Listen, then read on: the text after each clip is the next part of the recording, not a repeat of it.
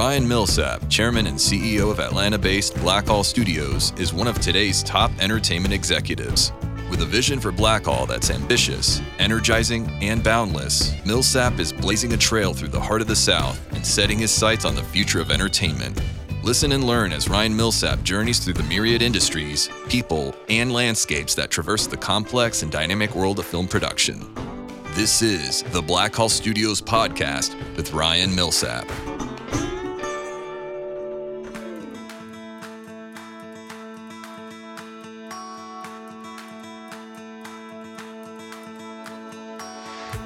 My guest today is Atlanta-born and bred actor Adam Fristoe.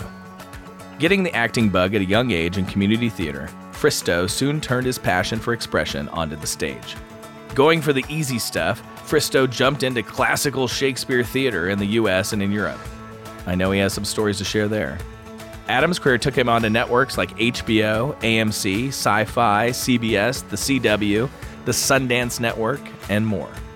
You've definitely seen Adam's handsome mug, my producer wrote this copy, on HBO's True Detective, AMC's The Walking Dead, AMC's Turn, Washington Spies, and MTV's Teen Wolf. He speaks 6 languages, plays classical guitar, plays the accordion, now that's interesting, and lists juggling as one of his skills on his Screen Actors Guild bio. Help me welcome my next guest, Adam Fristoe.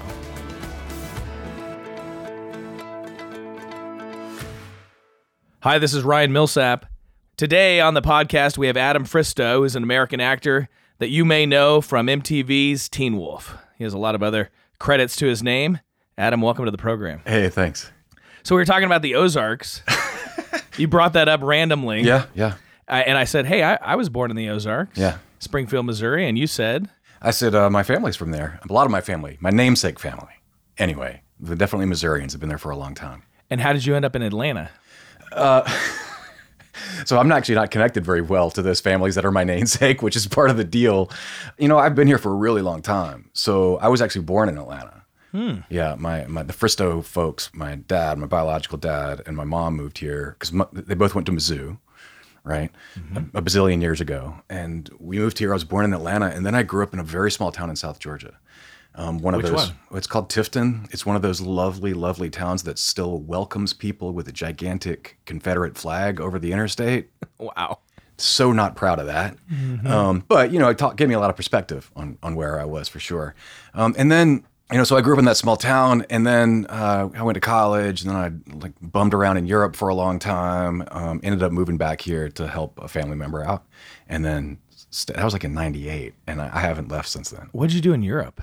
I spent a little time on a fellowship in England to begin with, in Manchester. I know you have a connection to Oxford, right? Kind of formed me. I was there working in a theater in prisons program. I used to be very idealistic, less idealistic now, but I'm very activist now. It's more action than idealism. And then I fell in love with this French woman. And then that sounds fun. I just moved to France and hung out. Even better. Went to circus school a little bit. Was she independently wealthy? Came from an aristocratic family? No, not at all. You just lived like poor French people in Paris? Oh, man. Fueled by love? Intellectual artist fueled by love. Absolutely. And wine. Fueled by love and wine. Yeah. And so then bummed around a lot from there and, you know, did my whole theater actor thing all over the place. I think I've always dreamed about that. A lot of people have. It's better in the dream. I mean... Didn't quite live up to the dream, but it was fun. It was super fun at that period. There were great moments. What is one of your favorite things about the time you had a French girlfriend? Oh, wow. That sticks out as maybe quintessentially French, that is nothing like any of the other girls you've dated. You're like, oh yeah, when I dated this French girl.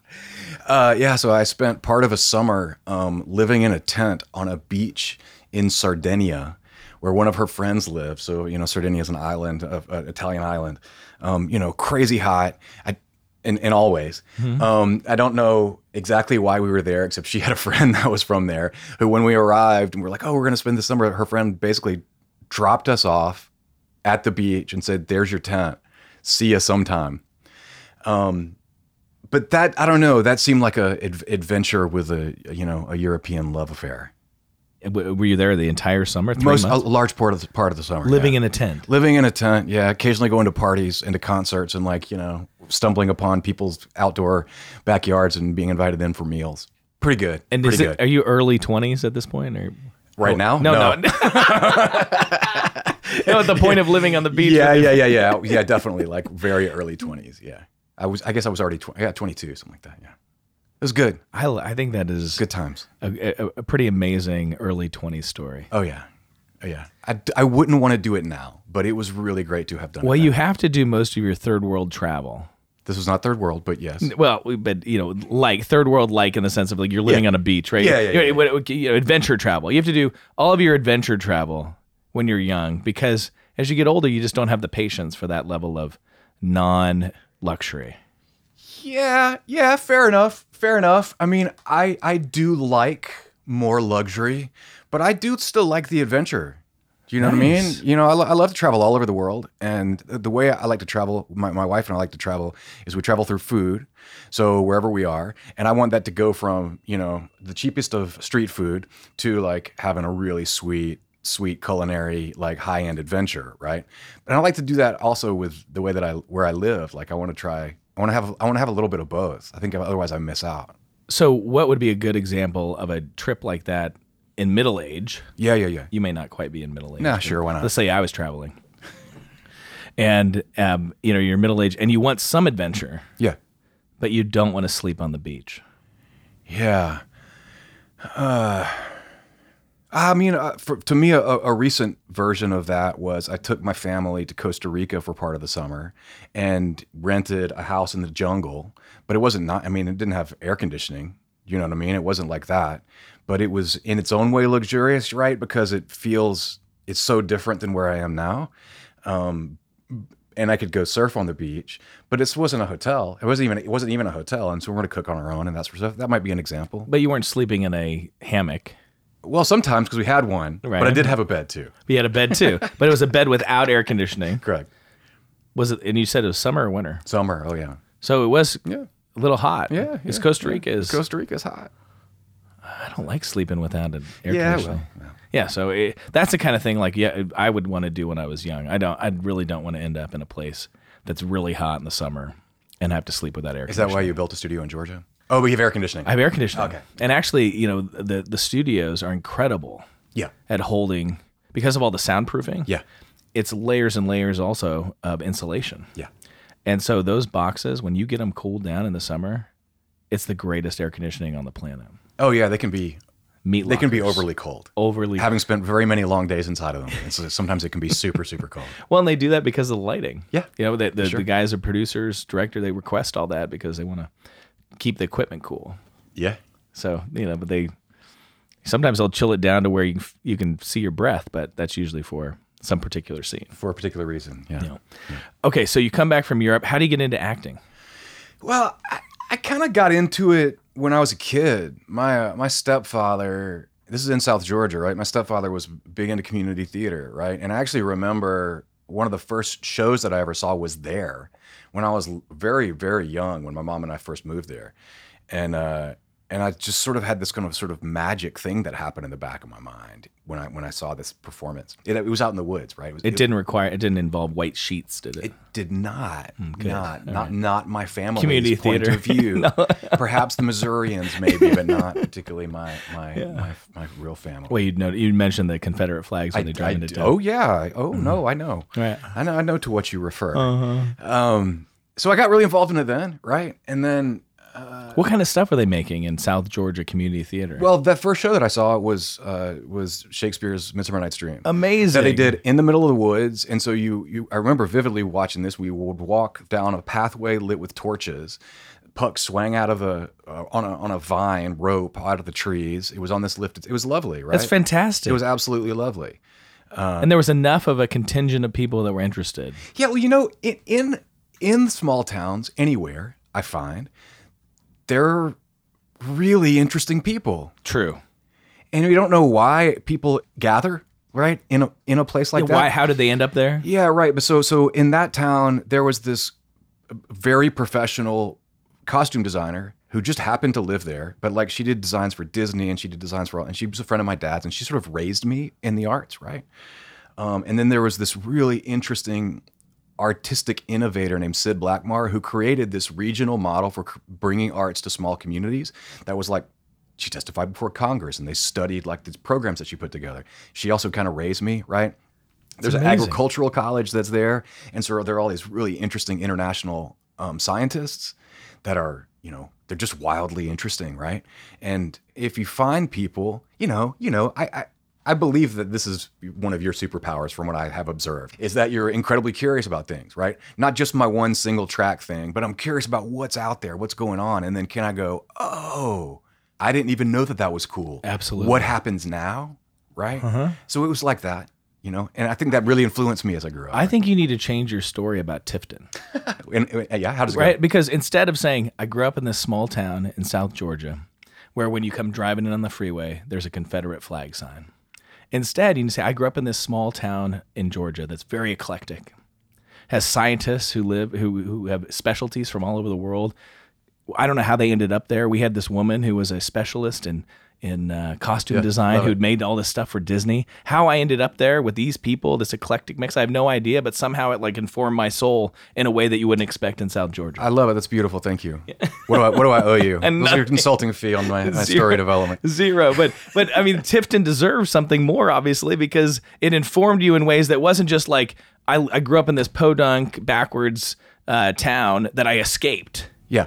Instead, it actually like laid a foundation. Fair enough. It absolutely did. I think the reason why I would also, and I'm going to take that advice. I think it's really great advice. But I also have to keep the Confederate flag part because that also influences the whole thing. But right? see, now you get That's the dynamism. You get the dynamism of why these people ended up in this place that they still have to drive into their own town and see a Confederate flag sign.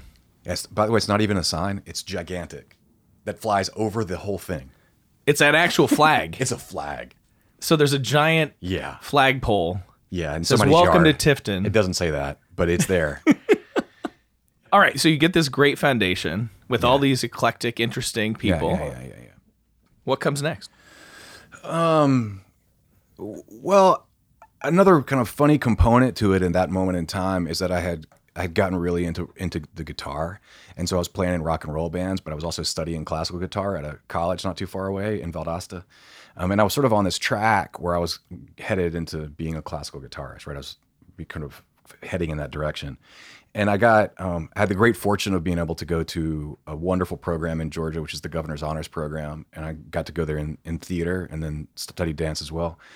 And from that program, I got recruited to go to a theater school, right? And got offered this fantastic scholarship, which sort of changed my direction. Is all this happening in Tifton? Or did you?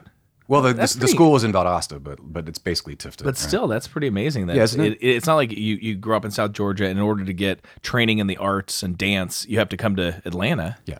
This is happening all across the state. Yeah, it was a state-sponsored thing. That's an intensive program in the summer, right? Mm-hmm. It still exists today. I hope it continues to exist. But it does bring in kids from all over, right? They're even in places that we might describe as backward or podunk or whatever. There are opportunities a lot of the times. So I got recruited to go to college in theater and took that up and was grateful for it because that meant I wasn't going to have to spend the rest of my life practicing alone in a studio by myself all the time, which I probably would not have survived that well. No. Or enjoyed all that much. Could only take so much pandemic in your life. Yeah. Well, probably it isn't that different for folks who that's their job, right? I know all my audiobook friends are like, pandemic's fine. I just sit in a booth and read books out loud anyway, so it's not a problem at all. Now I can actually do it at home. They don't ever make me come into the studio. Who knew my personality is perfectly suited for pandemic? Yeah. And then, so I traveled around the world, did a whole bunch of that, fell in love with a whole lot of different kind of art forms, tried a whole bunch of stuff, had those experiences, those 20s experiences, and ended up moving here for a short period of time because I wanted to help my little brother out who was not dealing with South Georgia that well and was kind of dropping out of high school and figuring himself out, that he'd be better if he figured himself out in the city. How many siblings? Oh, that's a complicated question. I have one half brother, two half sisters, and 3 stepbrothers and a stepsister. That is a complicated question. Yeah. Wow. And many of the siblings have been married multiple times. And of course, our family is the type that goes, well, if you ask me to love them, then I'm going to continue to love them. So we actually also consider all of those exes to Do be they get siblings. invited to family gatherings? Sometimes. God, that's so good. I love artist families. Well, that's my parents' personality. They're like, if you ask me to love them, they're going to be here, buddy.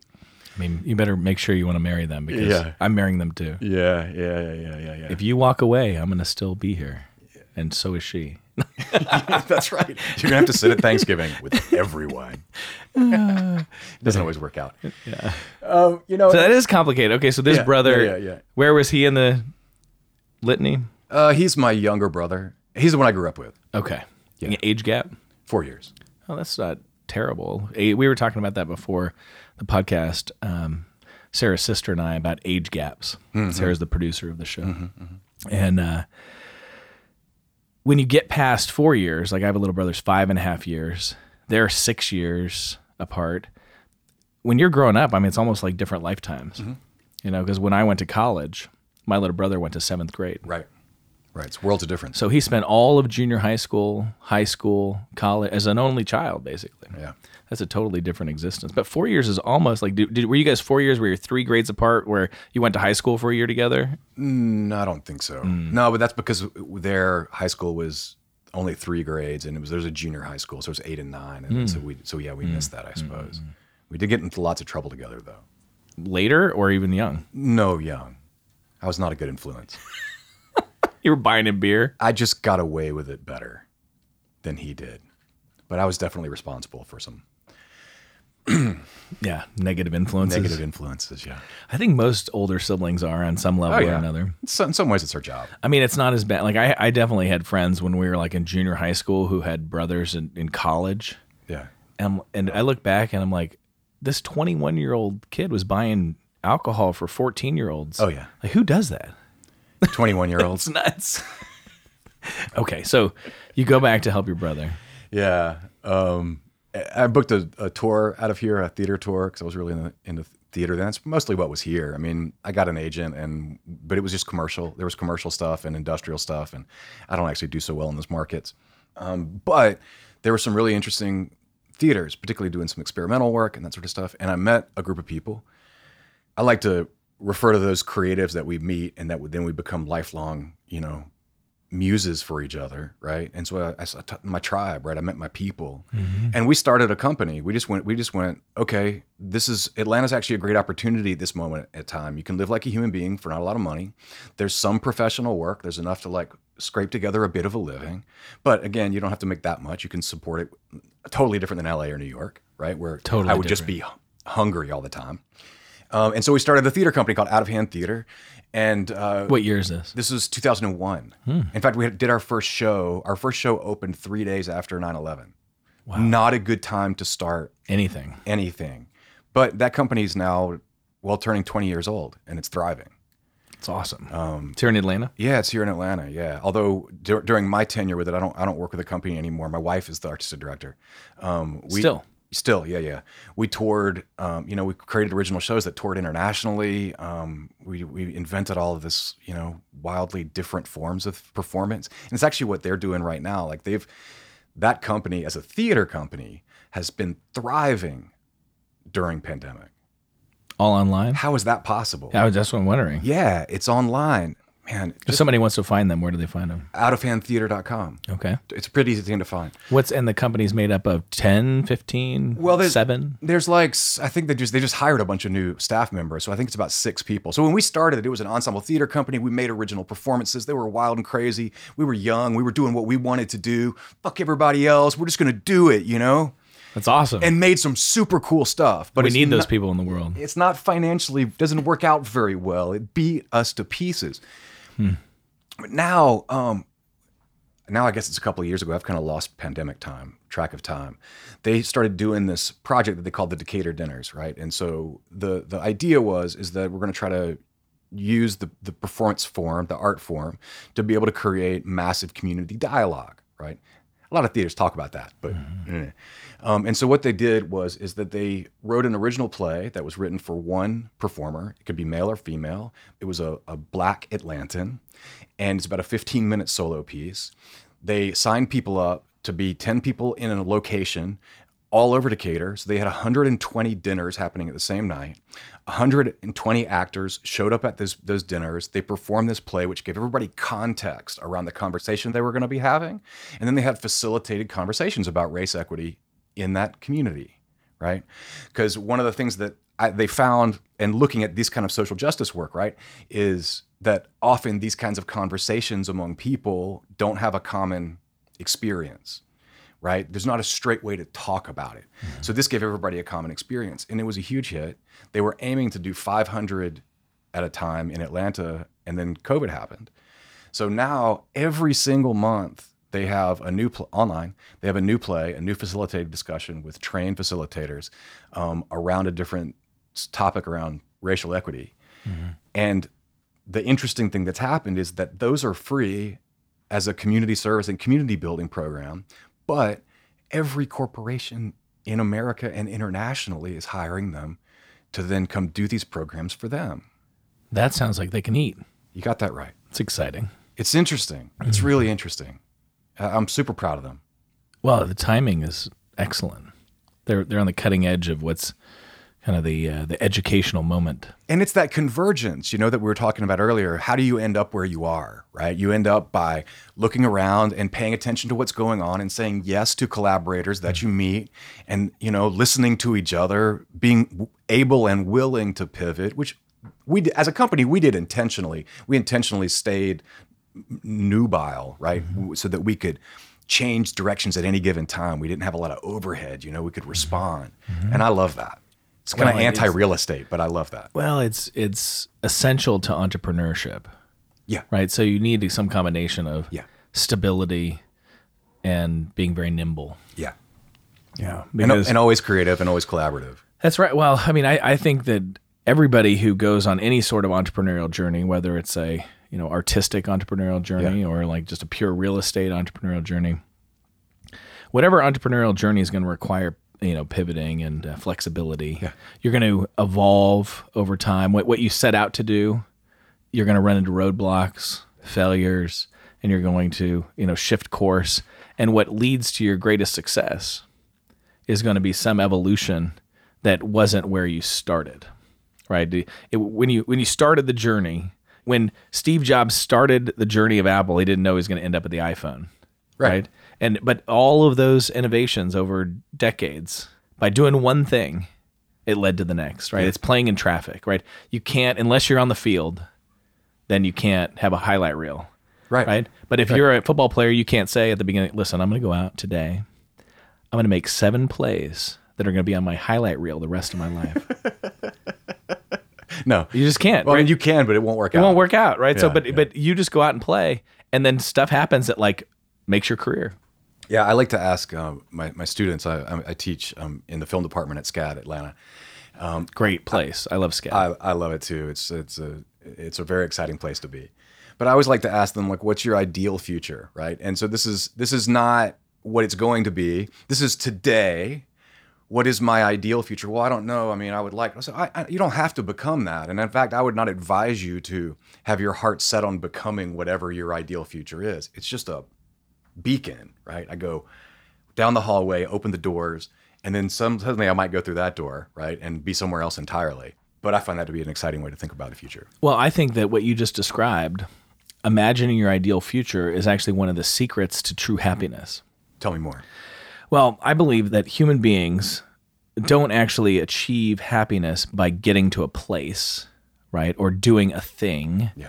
I think that the imagination, the creative imagination of a human being is so essential to their happiness that they have to imagine where they're going, and then the trying to get there, as long as they're doing things that they believe could actually get them to where they want to go, that's the happiness. Yeah. The moment that they stop imagining, the moment that they stop dreaming, they lose their happiness. Yeah. Which is one of the reasons why you see so many people retire and die. Right, like so many stories, right? You hear about people, they work all their lives, they retire 6 months later, they die. Just because there was an imagination of some sort that was keeping them going. Now, some people might not they weren't experiencing happiness; they were just in some sort of drudgery, which I don't wish on anyone. But if you're going to experience true happiness, whether it's relational happiness, educational happiness, professional happiness. You have to have this big imagination about what your future might be, and then you have to chase it wholeheartedly. Yeah. And if you're doing that, whether you get there or not, the journey is joy. You know, this is related to a very small thing, I think, in my profession or in my craft, which is that I think actors' lives become infinitely better when they learn to love to audition. And it's a hard thing to love because almost everything about it is not cool. But it took me a long time, right? And I was pretty unhappy in my profession for a long time because I would sometimes get angry about the things that I was asked to do, or that I had no time, or the situations were inconvenient, or the people who you're in the room with were mean or whatever. But once I finally learned how to change the mindset and to go, oh, someone has actually asked me today to play this role. Today I get to do what it is that I think I want to do, which is to act. Suddenly it became really fun, right? It became a game. I got to play. I get to go like, I don't have no idea if I'll ever hear about this again. And that actually changed an interesting piece of mindset to me too, where I would just forget what I had even auditioned for. I'd get a call a week later from my agent. They're like, hey, Adam, you're booked on whatever. I was like, I don't know what that is. I didn't audition on it. Is it any good? He's like, yeah, you did. Okay. But again, it's that like, I think rearview mirror is important because you can find mistakes. You can find, things about your life, patterns or whatever. But I also think you don't need to hang on to it, right? I don't need to hang on to what could have been. Instead, I need to keep going, oh, that's cool. That informs me. Now what's in the future? Now, I think what you just described is part of the tactics of actually achieving success, right? Which might be different than the psychology of happiness. So, and what I mean by that is, right, so what you just described is straight out of sports psychology. Right. Right? So sports psychology says it's not about outcomes. It's not about the future.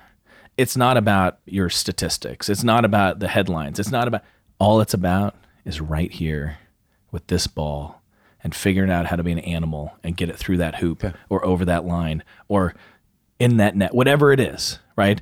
And then when you get the ball in the net, all you do is just turn around and you do it again. And you don't think about like success, failure. You're giving everything you can to win. But then when it's over, you just go on and give everything you can to win again. And you don't think about the victories. Right. That's how athletes can perform. One of the reasons why you find oftentimes athletes with low levels of intelligence and high levels of skill becoming great athletes is because they're not thinking. And you get somebody who's very intelligent, they have to work really hard to not think.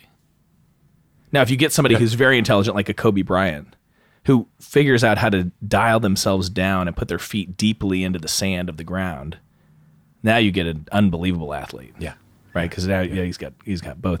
And what I hear you describing about the acting is the showing up and giving everything to the win, but not caring about the outcome. And that's actually how you win the most. Right. Yeah, well, it is, to continue your link to sports psychology, when you hear anybody, to my knowledge, that has gotten a world record, right, who's broken a world record, they will say it's when they weren't thinking about it. And when they fall down, it's when they're thinking about it, when they're trying to, right?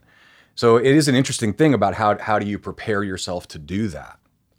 For me, in the film world, right, it's between action and cut that I have to do that over and over and over again, right? So you do have to be able to go from, I actually think that actors are better when they're smarter, but you do have to then be able to just, I'm going to say revert. I actually think it's a growth in some ways, just to the full animal in those moments, and then step out and then do it again.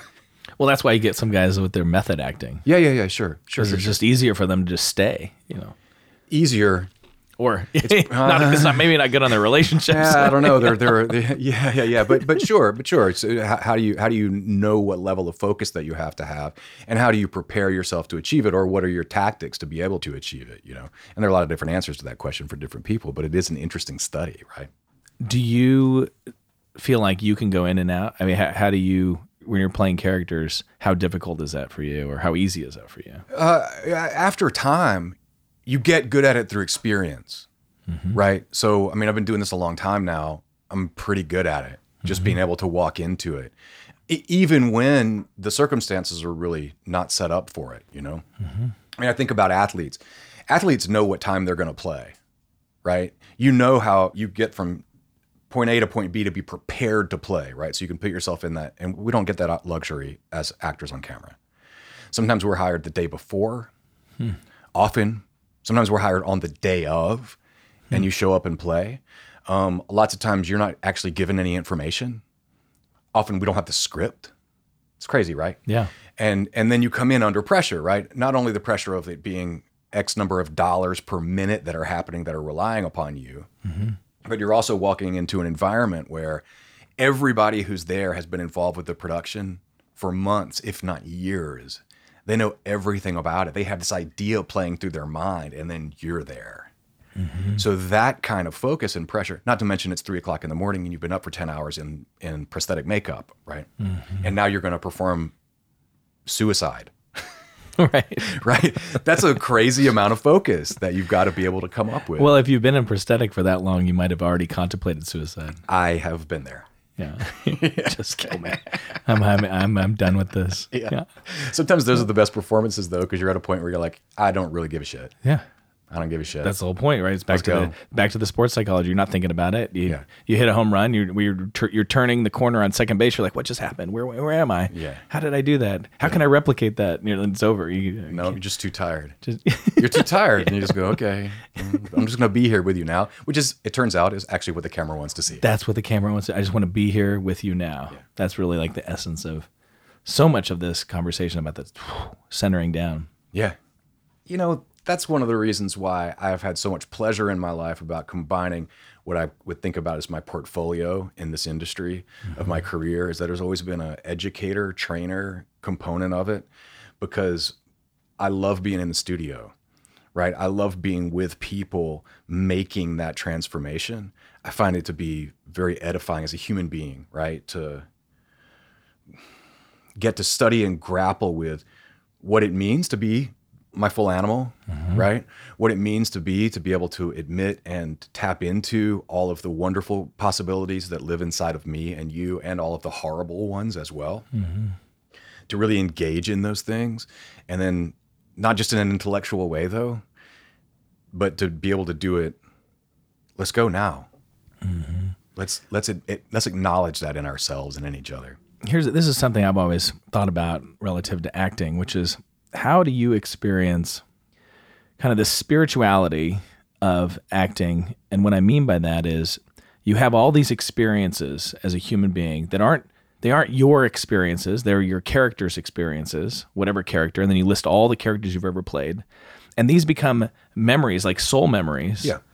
Do you ever find yourself having a memory of something that then you realize, wait, I didn't do that, my character did that? Or like where you start to, like, your soul starts to have this flux of, what is my life? I mean, your life is, you're an actor playing roles, but then as a soul, you're absorbing these experiences where you're falling in love and you're committing suicide and you're going insane and you're, whatever it is. And so your soul can't help but like have some of that stay as like real life experience that feels like something you experience, not as an actor, but as a human.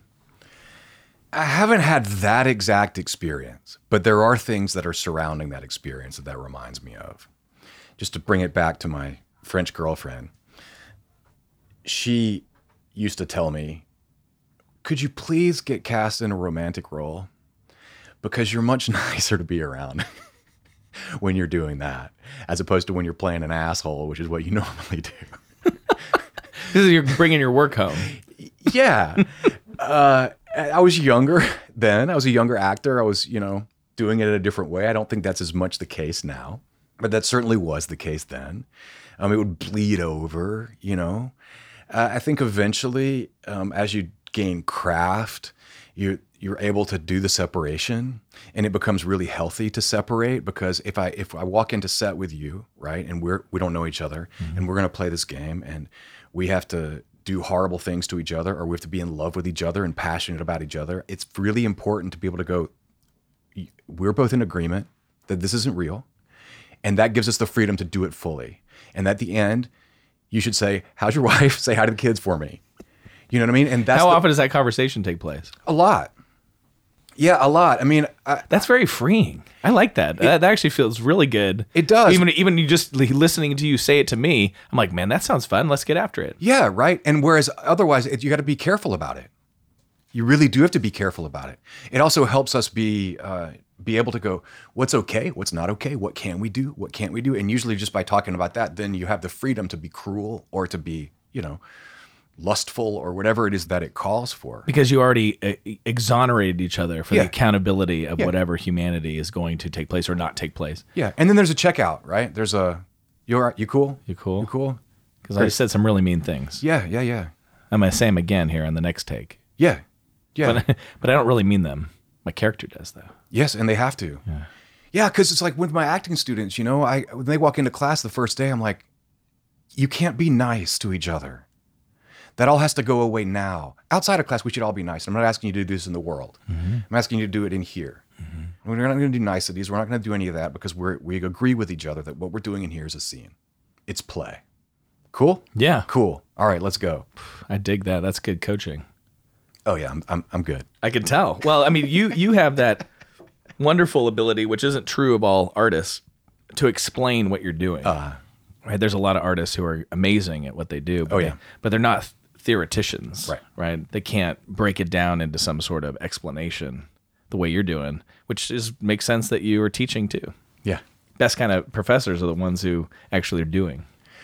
I agree. Well, that's one of the things that I really like about SCAD is that everybody there comes out of industry, which was not my experience when I was in school, but everybody there's from industry. And so like we get to do these amazing, cool projects, Well, USC's like that.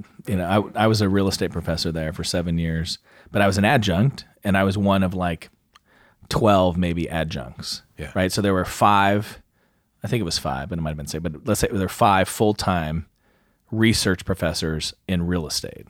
Okay. And then there's another like 12 that are adjuncts that are practitioners of, various whatever, like, at the time my specialty was apartment buildings and land development. And there might be a guy who's a office broker and he teaches, so you're bringing all these different specialties in. Right. And one of the things USC does so well is about 80% of the classes are taught by practitioners. And they do this in every school. If you find it in the film school, amazing film school. You find it in the dentistry school. You find it in the medical school. You find it in the business school. You find it in the engineering school. And really, when you break it all down, USC is just like a giant trade school. It's like a high-end, white-collar trade school. That the primary thing is not to come there. You don't go to USC to learn philosophy, although they do have a great philosophy program. But that's not what most people think of when they think about going to USC. They think about going to learn a trade. Whatever that trade is, and they're going to get it at a really high level for the exact same reason the kids at SCAD are getting great high-level acting training, because they're getting taught by an actor who's had to live through all these things, go through all these emotions, deal with all their strengths, weaknesses, overcome them, and then here you are able to explain it, which is a magical skill. Explanation is a magical skill. It takes work. Right, I think it takes intentionality to be able to teach whatever it is that you're working on, right? Because knowledge building doesn't just happen from seeing somebody do it or from doing an exercise. It's very intentional. I want to circle back on your career. Yeah.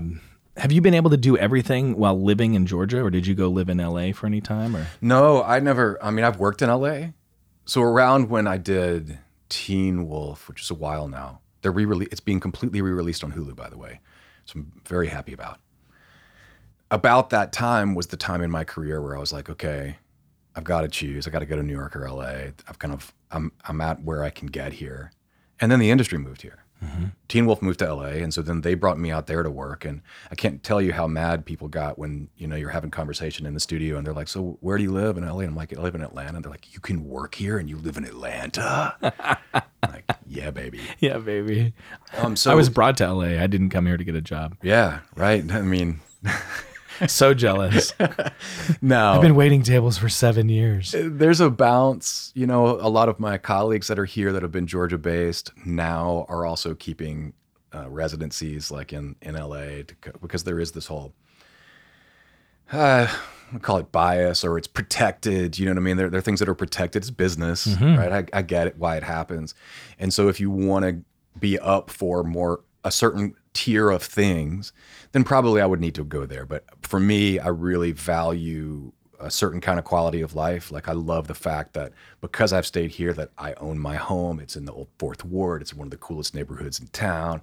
It's one of the coolest neighborhoods in the country. I own, you know what I mean? I have property. I have all that stuff. I couldn't have that in LA. There's no way I could have that in LA. And I have a community and a family. And I value all those things, right? So that's why, for me, a decision, it's not just about like, can I conquer this industry? But then, of course, my colleagues, there are lots of people from Atlanta that are landing big roles. And I really like, sort of my trajectory has been that I say yes to stuff.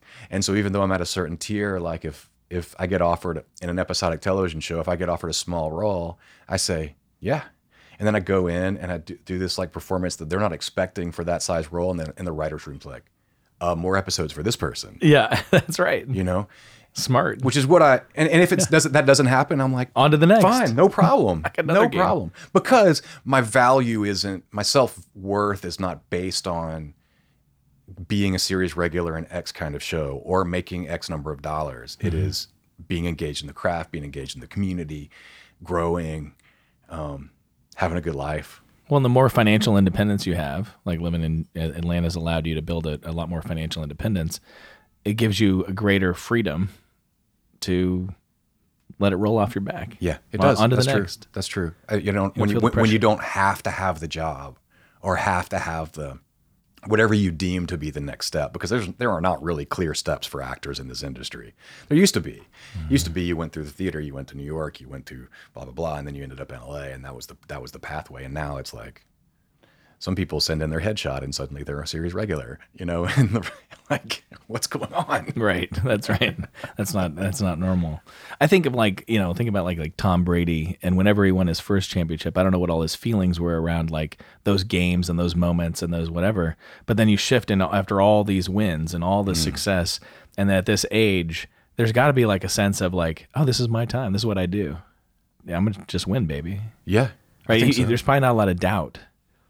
Right, which is what I hear you saying kind of on the acting side too. You're just walking in, you're like, I don't know, this is what I do. Yeah, I'm not worried about it. Like if Tom Brady loses in the Super Bowl, which he's done many times, right? He's won more than he's lost. But all the times that he lost, he probably thought he was going to win. Yeah, you kind of have to. You have to. And then you have to let it go. And then you on to the next. Yeah. Yeah, I like that. So you get that big role on Teen Wolf. And then what things have you worked on? You did some Walking Dead here, right? Yeah, I did. I was in season 8 of The Walking Dead. I'm in the hit show of Pandemic Summer, which is called Sweet Magnolias, which is a very different kind of show. Of course, in true form for myself, I can get cast as the total asshole that they want to. Hollywood loves to beat me up. They love to kill me, make me jump off of buildings.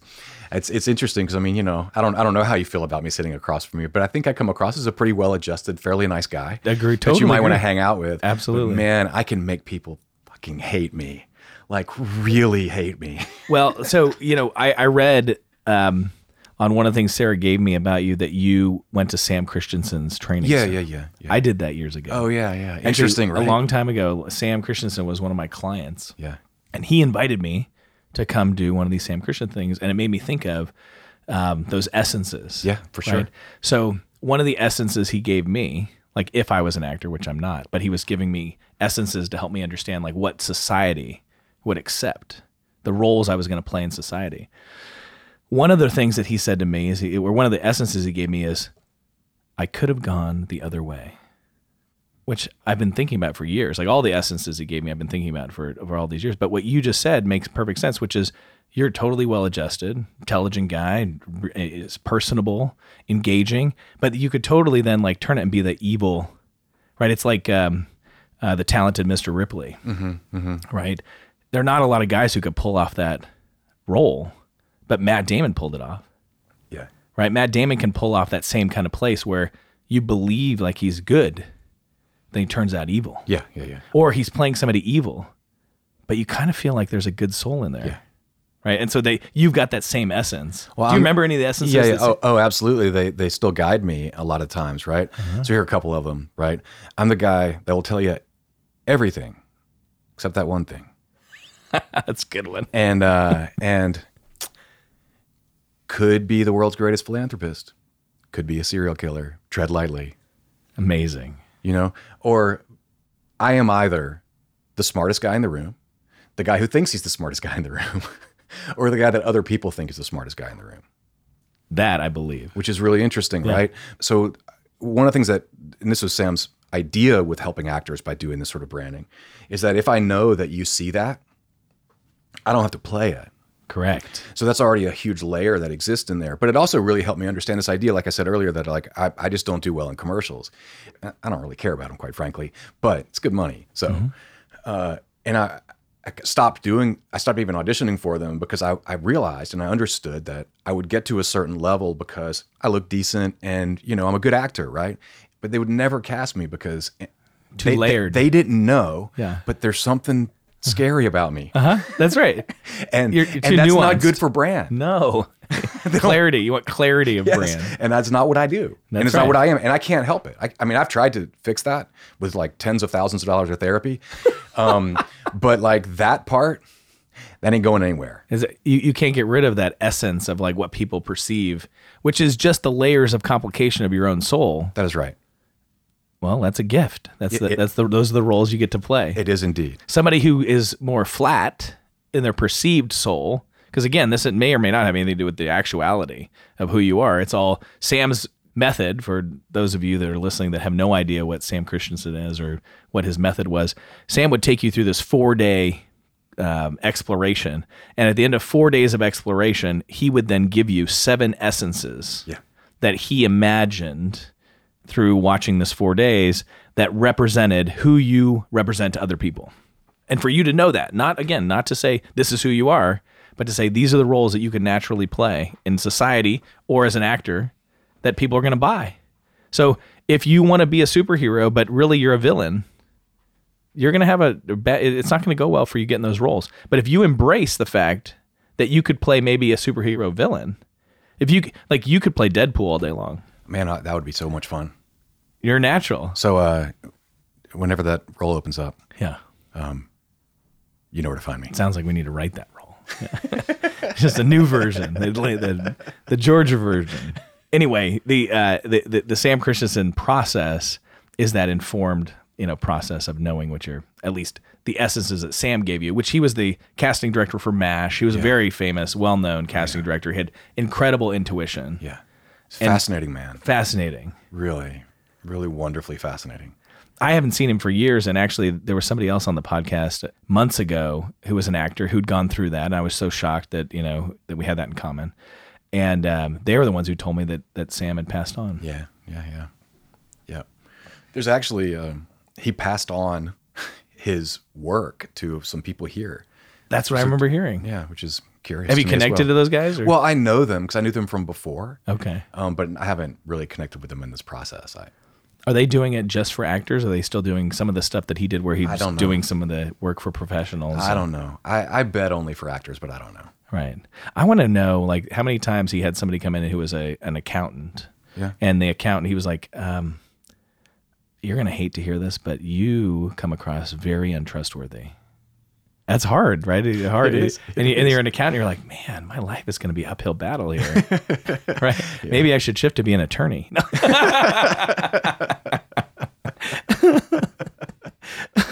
All right. So we're running out of time, but here, help me when we're talking about imagination, creativity. Okay. What is your hope as you imagine kind of Georgia and the Georgia film scene? I mean, it's so much has been accomplished.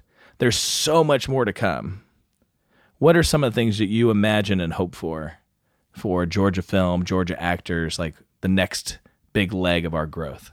I think the next big growth is for the content to be written here, to be developed and written here. 100%. Because we're making it here. We're the production, and we're the plant, but for the writers' rooms to move here. I mean, I really want the writers' rooms to move here. Well, that requires just one thing. A room. Capital. Right? Because capital attracts talent. Yeah. I think that stage will affect people in my stage, right? Because with the writers' rooms moving here, then the main casting directors move here. And that's part of why, I mean, folks who come in who are casting, I'm talking about directors and producers and stuff, I think a lot of times you'll hear them say, but the Georgia actors, they aren't all that good. And I don't think that that's true. I think we have incredible talent here. And I know if there are any casting directors that are listening to this right now, they're shaking their heads and they're like, you don't see all the auditions that I see. And I'm sure that they're right. But I think that has to do with an ecosystem, right? I think that talent agents shouldn't be sending people in that aren't any good.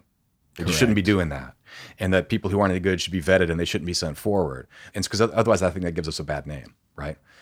But I think that when we can move the creation here and when we can move the principal casting here, we'll see that that's a different story. Right? Mm-hmm. So anyway, that's the selfish reason for wanting to move that stuff here. No, I agree. So my role in that ecosystem is to gather the capital and create the infrastructure to then allow the creatives to go run free. Yeah. What does that take? What sort of infrastructure allows that section? Because that just seems like a choice. I mean, a writer's room doesn't sound like capital to me, but I don't know. It sounds like a room. Well, it is, but if it doesn't have an outlet and it doesn't have the rest of the ecosystem, then what is the writer's room going to produce for, right? So what you need is someone, like, this is a role that I believe I'll play. Someone is going to gather a bunch of money, and the money is going to be Georgian money. Mm. And that Georgian money is then going to be allocated into ecosystem with development. So we'll have our own writers' rooms. We're developing our own content. Right. But we're developing content that we already have the money to fund. Right. That we already have the facilities to use. That we have our own distribution ideas, right? Our own distribution channels. So that then you're not dependent on an outside world greenlighting things. So now you're developing content that you're choosing to greenlight with money that is in the state. And when you have successes, that money multiplies and it stays in the state. And then now you have an ecosystem, right? Just like in LA, you have 100 years of multiplication of capital. When they first started out, like, somebody had to come up with the money, but there's a handful of guys started making content. And most of them were kind of like Tyler Perry. They had no capital. They just started making stuff. But if they have one thing that works, suddenly they have a pile of money. Now they can build out more writers' rooms and they can build out more stages and they can get better equipment and they can start then cranking out more content. Right. And that's the same kind of thing that's going to happen here. And the missing piece to that, which is everything that's led to this point, now allows someone who, I'm not a producer, I'm not a director, I'm just a business guy. But I can look at the gap and say there's a gap that needs to be filled in content type, content quality, cultural distinction. Yeah. And I can then attract the talent to then fill out that team. And I can function really like as a team owner. The team owner is not throwing touchdowns. The team owner just needs to know how to choose a GM, choose a great head coach, draft well, make sure the money's there and it works. Make sure the money's there and it works. And then you develop an organization that is an organization of winning. Love that. Right. So that I believe is kind of what the next 5 years is going to bring. Cool. Sounds like something fun to be part of. I think it's going to be exciting. Yeah. Anyway, Adam, we're out of time, but thanks for coming to Blackhall. This has been amazing to have you, and really appreciate someone with the success that you've had being able to join us here on the podcast. Oh, man, my pleasure. Thanks for listening to the Blackhall Studios podcast with Ryan Millsap. We want to hear from you. Find us on SoundCloud, iTunes, or Spotify, and follow us on Instagram @Blackhall Studios and @Ryan.Millsap.